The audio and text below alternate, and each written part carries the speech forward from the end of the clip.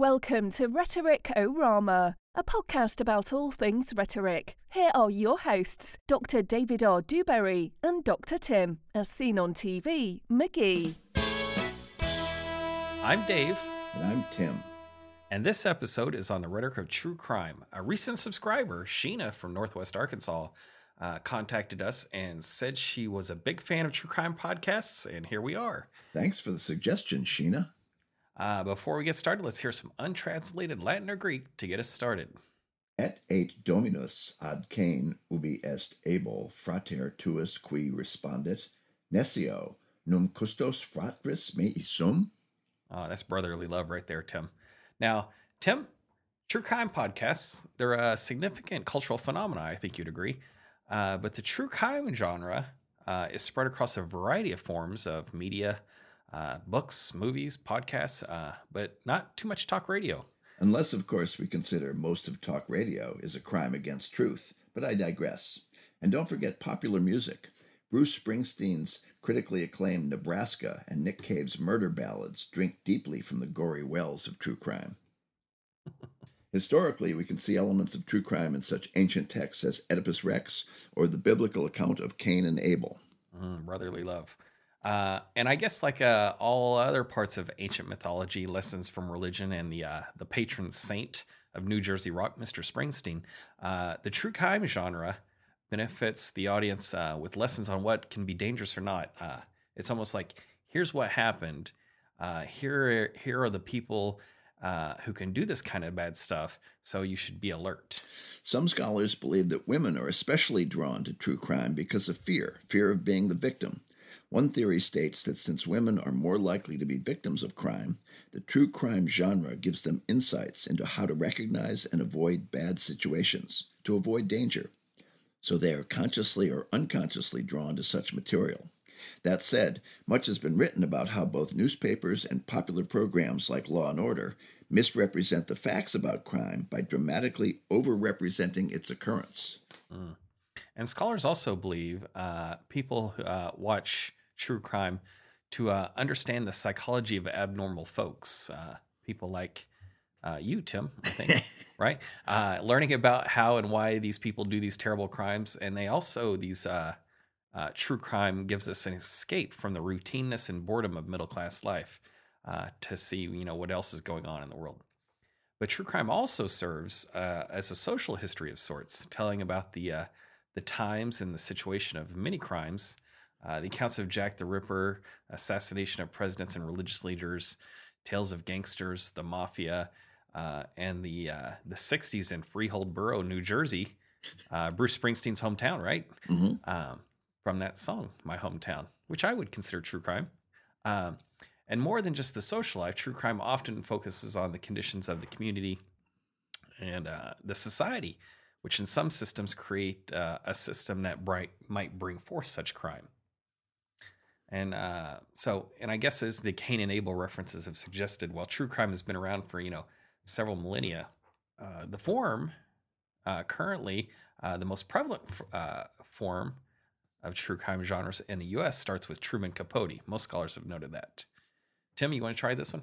Sure. Many scholars attribute the modern era of true crime with Truman Capote's 1966 book, In Cold Blood, which tells the true story of two recently released convicts who murdered a family of 4 in Kansas in 1959. Were you one of those people, Tim? No, I was not involved in that one. Okay. Rather than focus from the detective's point of view of solving the crime, Capote wrote the story with the killers as the main protagonists. To do this, Capote interviewed the killers while on death row. You'd see this type of approach in more modern true crime stories, interviews with serial killers and such. And there was a focus on how the crime affected the community and the fear and anxiety those crimes created and revealed. There would be interviews with members of the community or those associated with the crimes. And because of this approach, many compare the true crime genre authors and creators of such. They compared them to journalism, but there's a big difference, I would say. Journalists typically report the facts, while the true crime writers often become subjectively and or emotionally involved in the story. Where, journalists typically use that inverted pyramid, starting with the most newsworthy part and then going into the mind-numbing details, as the column goes on. Where on the other hand, true crime people, they use literary devices such as cliffhangers, numerous twists and turns in their writing to kind of draw and keep people's attention. You don't necessarily see that in journalism. And I mean, how many times, Tim, have you been sitting there and listening to a podcast and some bombshell information is dropped right at the end of the podcast, and you have to wait for another week for that episode to be released, or I guess you could pay for it to come out earlier.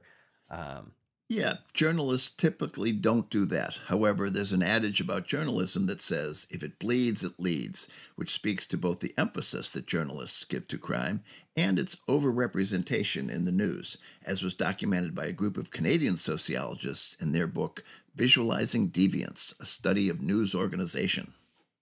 I was always under the impression there was no crime in Canada. I think their data was coming from the U.S. Oh, okay, gotcha. The rest of the world. So I guess now we should transition and spend some time focusing on some of the conventions of true crime as a genre itself. Agreed. But I guess we should say, right? So true crime's been around for a long time. It's on many different media formats.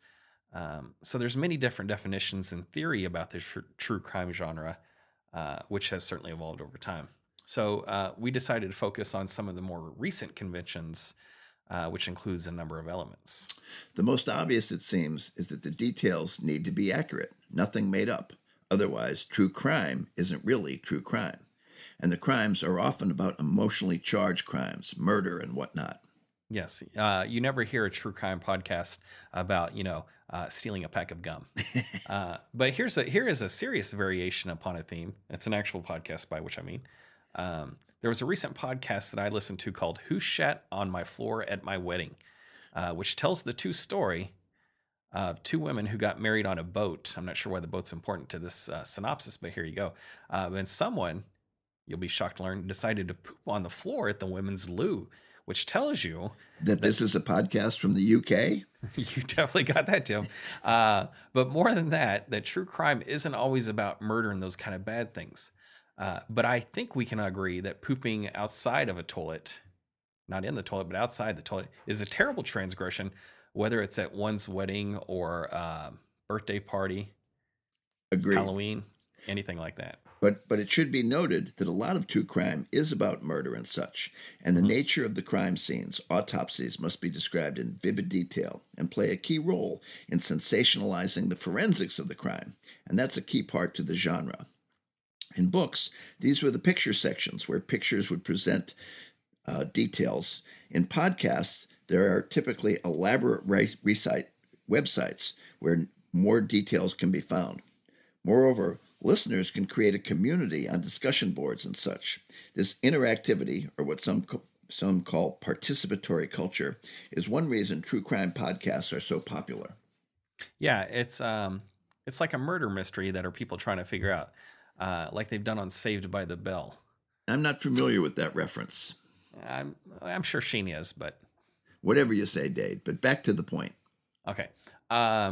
So it's not just that the crime needs the details, that the details of the crime and such need to be elaborately explained, but the place does too. The place is often a frequently highlighted important part of the story. There's much talk of the farmhouse in Capote's book, just as there are many thick descriptions of places of Baltimore in the investigative journalism podcast called Serial.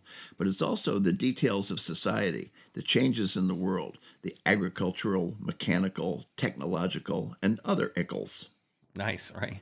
And another key part of the genre is justice. Justice for the victim is usually at the center of the story, but sometimes there isn't always a clear-cut victim. The wrongly accused, for example, could be the victim, or in another sense, the wrong person convicted for a crime could be the injustice. Could be. But the key distinction I think that we see in the true crime podcast is that the main character is the host. It's almost as saying, here's the case I've been working on and researching, and the host, producer, and the writer of the true crime is one of advocacy and involvement. The person isn't just an objective reteller of the facts, like we mentioned earlier, comparing it to journalism. these people are emotionally invested in the case. And I think we could say the same of true crime in print as well. Oh, that's a good point, Tim. That's a good point. On the other side of this discourse is the audience. The audience is not just asked to listen, but to reconsider what is known, to think about the evidence in a different way. The listeners get to be an armchair detective/investigator. It's a real whodunit. Yeah, and unfortunately, sometimes this convention of the genre results in a lack of closure, where the ending is very unclear. And people usually tend to get upset when there's a lack of closure, because we like to have, we need to know who finished, who did it, who did what, those kind of things. And when we don't get that information, it can be a little frustrating. And that reminds me of this Tom Segura joke about Making a Murder, our popular true crime series on Netflix, I believe it was. We should mention Netflix is not a sponsor of the show, but we are open to ideas. Feel free to contact us at rhetoric.fun@gmail.com. So the Tom Segura joke, right? He asks the audience, goes, "Do you think that guy killed that woman?" And you hear the audience go, "Yes, no," and then there's some, more yeses, no, yes, no, back and forth like that. Some people get a little louder saying yes. People get even more louder and say no. And then Tom, he delivers the punchline, and that's what it's like watching this series. You give them a week of your life, and then they tell you to figure it out. It's just frustrating, right? People want closure, and the genre's convention of questioning every little detail results in almost zero closure. It's the what is it? They bring up more questions than they answer. That old trope. So, with this lack of closure, what this suggests is that meandering and red herrings play a key part in this genre. And so frequently these true crimes stories, they follow a number of paths which lead at a dead end, but they're told nonetheless. This seems to be associated with making the audience question the evidence. As a consequence, the tales of true crime are massive. In the literature world, they run 400 to 800 pages. Documentaries are often a long series where people can binge watch. Podcasts are a long series, often coming out weekly in an episodic format. Yeah, and that kind of keeps people coming back when they're released in a series like that, as opposed to being binge watched. And I think that's why true crime is a very popular podcast format. One, perhaps, Tim, that we should take up in this format, but we'll deal with that later. So let's wrap up by hitting a few themes that we find in true crime. One of the key themes that true crime books and other kind of stories uphold are the values that the police are the heroes and criminals are to be punished, sometimes by death, right? It's that investigative force of the police. Interesting in podcasts, it's also the podcaster comes in to question everything that the police has done. So I don't know if that convention would hold up in podcast world. And another theme is that the focus is on deviant people, as we mentioned, far from the different suburban middle-class consumers of the true crime literature. In Capote's book, there were two ex-convicts who invaded and killed the peaceful farm family. And the most popular selling true crime book of all time was about the Manson family, a group of individuals far removed from normal suburbia. Another biggie was Norman Mailer's Pulitzer Prize-winning true crime novel, The Executioner's Song. But much of this changed in the 70s when the genre began focusing on crimes and violence within the family, committed by men who otherwise seemed upstanding and respectable. Eventually, there were tales of cops and doctors gone bad. The threat comes from within, Tim. That's the idea. All right, Tim. So what are the lessons here? Obviously, we can say that the true crime genre has some unique characteristics, which we just went through a number of them, that differentiate it from other forms of discourse. But what else should we take away from all this? Well, it seems that true crime isn't as new as some people think it to be. It has a rich history. And true crime is more than just entertainment. It provides value in that it can help protect the audience. But there are some questionable parts of the genre we should highlight. True crime as a genre has been criticized because it takes advantage of some unfortunate and horrible events that have befallen innocent people and uses them, ultimately, for the sale of books and commercials. Some have a problem with that, and I see their point. But we have to weigh that against the lessons and insights these stories have. That's a very good point, Tim. And I guess with that being said, who is sponsoring this episode? Today's episode is sponsored by a great new tool for researchers, the Index of Statistical Refutations. We've all heard the quotation about lies, damn lies, and statistics, and some of us have even read the 1954 classic, How to Lie with Statistics. But few of us have the research skills necessary to find the statistics we need to counter someone else's argument. That's where the Index of Statistical Refutations comes in. This comprehensive database of government statistics on topics such as crime rates, income disparity, disease, nutrition, and sexual activity is now a searchable database upon whatever claims you wish to support or refute. For example, you can simply enter the phrase, cheeseburgers are good for you, along with the modifiers pro or con, and find ample data to support your claim that the cheeseburgers are healthy or will kill you faster than smoking meth. All this and more is at your fingertips for the modest fee of $19.95 per month. That's the Index of Statistical Refutations.com to find actual data to support or refute any proposition. And I can tell you, Tim, 77% of our listeners do subscribe to that and find a great benefit out of it.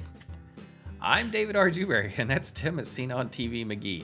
We're professors of communication at Rider University, and this has been Rhetoricorama, a podcast about all things rhetoric. If you have any questions or you're looking for more information, you can contact us via our website, rhetoric.fun, or consult your local library. And thanks for the suggestion for this episode from Sheena in Northwest Arkansas. If anyone else has an idea, feel free to email us at rhetoric.fun@gmail.com, especially if you're Netflix and wish to sponsor us. And if you like what we're doing, please feel free to leave a review, which will help others find us. Excellent.